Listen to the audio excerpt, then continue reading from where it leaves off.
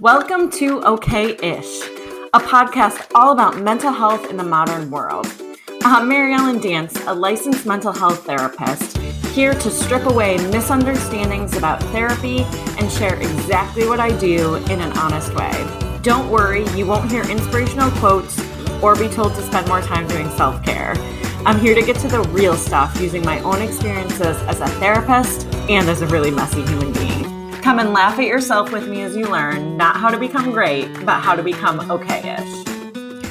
Hey everyone, thanks so much for joining me again today to chat about therapy, mental health in the modern world, and how to incorporate all of this into your own lives from someone who lives a very okay-ish life.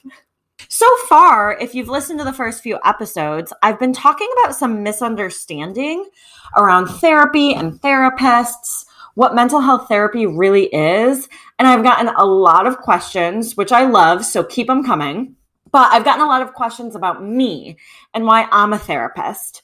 So I thought I'd take today to tell you a little bit about how I fell into this profession, because that's kind of what it feels like, is that I fell into it. Many therapists that I know get into this field because they had an amazing experience with a therapist as a child and they want to give back to the world, or because they have experienced their own mental health struggles, either personally or with loved ones or family members, and want to help advocate for others. Spoiler alert, none of these reasons are why I became a therapist. I do not have some great sob story, and I'm going to be honest here. For a long time, I felt really insecure about that.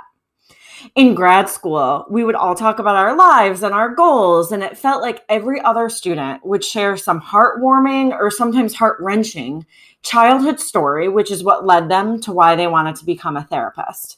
And then it would get to my turn, and I would be like, because it sounded cool? Because psychology is interesting? I didn't have some mental health struggle that I'd overcome that made me want to be a therapist. I didn't realize I have anxiety until much in my adulthood, but we'll get to that later. So in class, I would never be open about what I felt like was the real reason that I wanted to become a therapist, which is that I'm incredibly nosy, and being a therapist means I get to learn all about people's lives, thus fulfilling my nosy needs. So let me back up a little bit to give some context. Growing up, I was always involved with church, volunteer work. I went on mission trips. I loved being part of organizations like this. I also was very much like I am now in terms of I love to meet new people, get to know new people. I've always asked a lot of questions, hence the nosiness, to the point where I was really embarrassing to my parents as a child because I would ask very inappropriate questions. So you might look at this history and think, oh, no brainer that she would become a therapist with these interests. That makes sense, right? Well, hindsight's 2020. I had no idea at the time. So when I went off to college, I started as a theater major, which surprises a lot of people because people who didn't know me in high school think, oh my gosh, you did theater? So I'm going to be honest, I haven't given up on my dream of becoming an actress. Actually, that's not true. I don't think I want to become an actress anymore, but my acting dream has morphed into a talk show host dream, and I've definitely not given up on that. So Kelly Ripa and Ryan Seacrest, if you're listening, please call me because I'm ready. Anyways, during college as a theater major, I took a Psych 101 class that I loved, so I just started taking more psychology classes because I found them interesting. Eventually, I changed my major to psychology because I realized I probably wasn't going to make it big time as an actress. And one of my psychology professors was an adjunct, and she worked full time as a, you guessed it, licensed mental health counselor, which is what I am now. I loved the stories she told in her Outlook, so I thought, perfect, that's what I'll do. Figured it out. Coming full circle, it's actually really awesome because I now adjunct at a local university also, and I have students that come up to me wanting to do what I do because of the stories I'm able to share. So that's pretty freaking cool to see. Anyways, this all led me to go straight from undergrad to a master's in mental health counseling program, and here I am today. So believe it or not, I'm sharing a lot of this with you. So A, you can get to know me a little bit better in my background, but also to share with you that I have been judged a lot for this story, which has really sucked. When I tell people that I really like psychology, sometimes they will say things to me like, well, you must have gone into this field because you just love helping people, right? I mean, yes, I like helping people. It's an honor to be able to help people in the way that I do, but That's not why I went into the field. Although this has been a huge insecurity of mine, and it's actually a little nerve-wracking to talk about on here to such a large audience, I've realized that it's okay. Now, I want to add in this conversation that I respect everyone who goes into this field for their own reasons, and I can only speak from my personal experience. But from what I've seen, sometimes when people go into this field because of their own mental health struggles with themselves or with loved ones, or because they want to help save everyone, that can end really badly. Because at the end of the day, as much as we may want to, we can't help save everyone. As a therapist, it is vital for my own health to have strong boundaries, to not take stories home with me, to recognize that I can't save everyone because that's out of my control. So my first job ever, I was a chemical dependency addictions counselor at a local hospital. Picture a 21-year-old white blonde girl being an addictions counselor. It was rough. Turned out to be the worst and best job of my life. Half the time, I would just be nodding along, pretending I knew the slang terms that clients use to talk about drugs, all the while trying to make myself somehow look older. But this job taught me how to have boundaries. It taught me that I can't save everyone, that that's not my job as a therapist. That's not what a therapist is supposed to do. It taught me that people won't like me. It taught me so many things that I hope every therapist out there gets to experience jobs like these. Now, don't get me wrong, it sucked. I went home crying many times. I was threatened many times. I would call my mom on my lunch break crying. But I also met amazing people, learned more than I can explain, and I'm so thankful I had this job. So remember how a few minutes ago, I was talking about how people judged me for not having a sob story reason of wanting to be a therapist? Well, guess what happened after I was a chemical dependency counselor and learned boundaries and how to leave the scary and sad stories from work at work. For the most part, I mean, I'm still a human being. I'm not completely cold-hearted. But when I learned some of these boundaries, you guessed it, more judgment. More, wow, I don't know how you do it. I'm too much of an empath to not think about all those poor people all the time. Yeah, comments like those make me feel really great. I'll tell you that right now. There were times, especially in this job, where I thought maybe I shouldn't be a therapist. Apparently, I'm not empathetic enough. I don't have a sob story to share. I've never even thought about using a drug. How am I supposed to help people? Why am I in this field? I come from a fairly stable family with no big dramas in my childhood. I must not be cut out for this job, right? People can tell this. I must have to do something different. Anyways, I clearly stuck with being a therapist, despite what I'm telling you.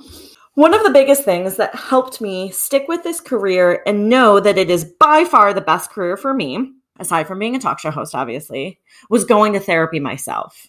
The first time I went to a therapist, I was in graduate school. Guess what? They make all counseling grad students go to therapy to see what it's like in the other chair, which is awesome. I loved it so much I never stopped going. Are you kidding? An hour to sit and just talk about myself? That sounds fantastic. So going to a therapist while being in grad school, while being a chemical dependency addictions counselor, having no idea what I was doing, while going through the regular woes of being a 20-something, holy crap, it was like self-growth and awareness smacking me in the face every day. I was exhausted. But all of these things have helped me to learn about myself. It's helped me to learn about the reasons I became a therapist and how to be a damn good therapist too. I have been taught how to leave my own shit at the door so that I can be present for a client, and vice versa, how to kind of leave a client's shit at the door so I can be present for myself. Now, don't worry, don't get me wrong. I'm always still learning and growing and will be my whole life. But the point of me telling you all of this is to share that my reason for becoming a therapist changes all the time.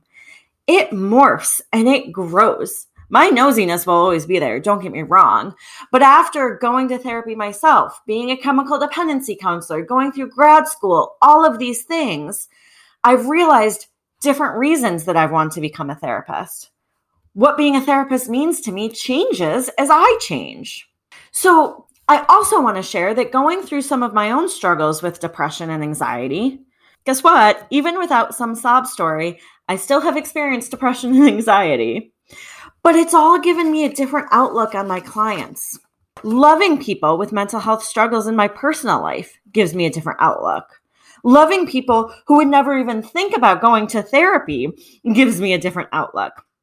Again, my nosiness has and will always be there. Ask anyone that knows me. But my reasons for doing what I'm doing, you guys, sometimes those reasons change daily. So when I was in third grade, the first day of third grade, actually, by the way, I had no idea how to transition into this story, so I'm just diving in. I have a point, I promise. Anyways, so it's the first day of third grade, and Mrs. Heinrich is my teacher, who is known for being the hard-ass teacher. I wasn't too worried about having the hard-ass teacher, though, because, as you can imagine, I was quite the rule follower as a child. I mean, I still am as an adult. But anyways, so Mrs. Heinrich starts the day by telling us what our schedules will be for the day. You know, first we do math, then history. You get the idea. So she tells us that after lunchtime, we would come back to the classroom and go straight to the reading carpet so she could sit in her rocking chair and read to us. As I was thinking about what to say in this podcast, it literally made me miss third grade when you could just sit on a carpet and have someone read to you. Doesn't that sound great? Anyways, the first day of school goes on, and after lunch, I go back to the classroom and I sit on the reading carpet because that's what Mrs. Heinrich told us to do in the beginning of the day. No one else followed me. Not one of the other 20-something kids in the class followed me. But I just sat there. And some of the kids whispered to each other things like, "Oh, Mary Ellen, the goody two-shoes, is going to get in trouble. She's gone rogue." I couldn't hear them. They were whispering, but I imagine that's what they were saying. I think one kid got up and came over to the carpet, but didn't end up sitting down, ended up going back to their desk. So anyways, when Mrs. Heinrich enters the room again, I'm the only person on the carpet. And by the way, this was back in the day where a class full of third graders were left alone until the teacher finished lunch. So when she walks into the room, you could hear a pin drop. It's silence. Everyone, including me, was holding my breath, waiting to see what happened. Mrs. Heinrich finally comes over, sits in the rocking chair, and says to the rest of the class, she's right where she should be. Okay, I promise I'm getting really close to my point. I think about this story a lot. Kind of a weird amount.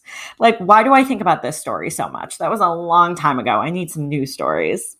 It was not until the past few years that I realized I thought about this story as a guide.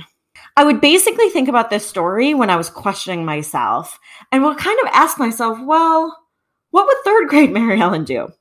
She was self-assured. She was confident in her decision to stay on the carpet. I want to be like her. Maybe I sound nuts. So for a long time, I didn't tell anyone this story. Or rather that I thought about this story and questioned my actions today based off of my third grade self. Because I thought people would think I was nuts. And again, maybe I am. But I bet third grade Mary Ellen might have thought that too. But she still did her thing. She was authentic and did what she felt confident in doing. But recently, I started to share this story with a few other people. And one person said, "Holy shit, Mary Ellen, there's your reason. That's why you're a therapist. You want everyone to feel empowered to be their metaphorical third grade self." I was like, holy cow, you're absolutely right. Now, when I was, 19 in college taking psych courses and thinking that they were cool and I would be more likely to get a job in psych than I would be as an actress, was I thinking about this? Absolutely not. But as I morph and grow, those reasons morph and grow. And remember how I told you that they make everyone in grad school go to therapy? Well, all teachers, all therapists encourage each other to go to therapy all the time. Because if we're not growing and changing, how can we expect clients to grow and change? So when people ask you, "Oh, this podcast that you've been listening to, why did she become a therapist?" The real reason that I'm nosy, we can keep to us. You can share this sweet little story of a third grader being authentic to everybody else. But here's the thing. That's my story today. That's something I feel strongly connected to today. I'm sure my reasons for being a therapist and doing what I do will continue to morph and change, again, as I continue to morph and change. So I want to add one more thing about all of this. I have felt really insecure about this. And I'm sure no one who's listening can relate to insecurities, right? None of us ever feel insecure, I'm sure. But I want to challenge you. I want you to think about those things that you're feeling insecure about. maybe you have no reason to feel insecure about them, right? Back when I was in college and I was like, oh my gosh, I don't have some sob story. That's not what makes a therapist a good therapist. It's based in all different types of things. So I hope that sharing this story helps you to get to know me, get to know a little bit about my experience. I will continue to share more stories about my experiences, other jobs I've had, other really, really uncomfortable experiences like being a 21-year-old, never having done a drug and trying to be a drug and alcohol counselor. I will share a lot more about that.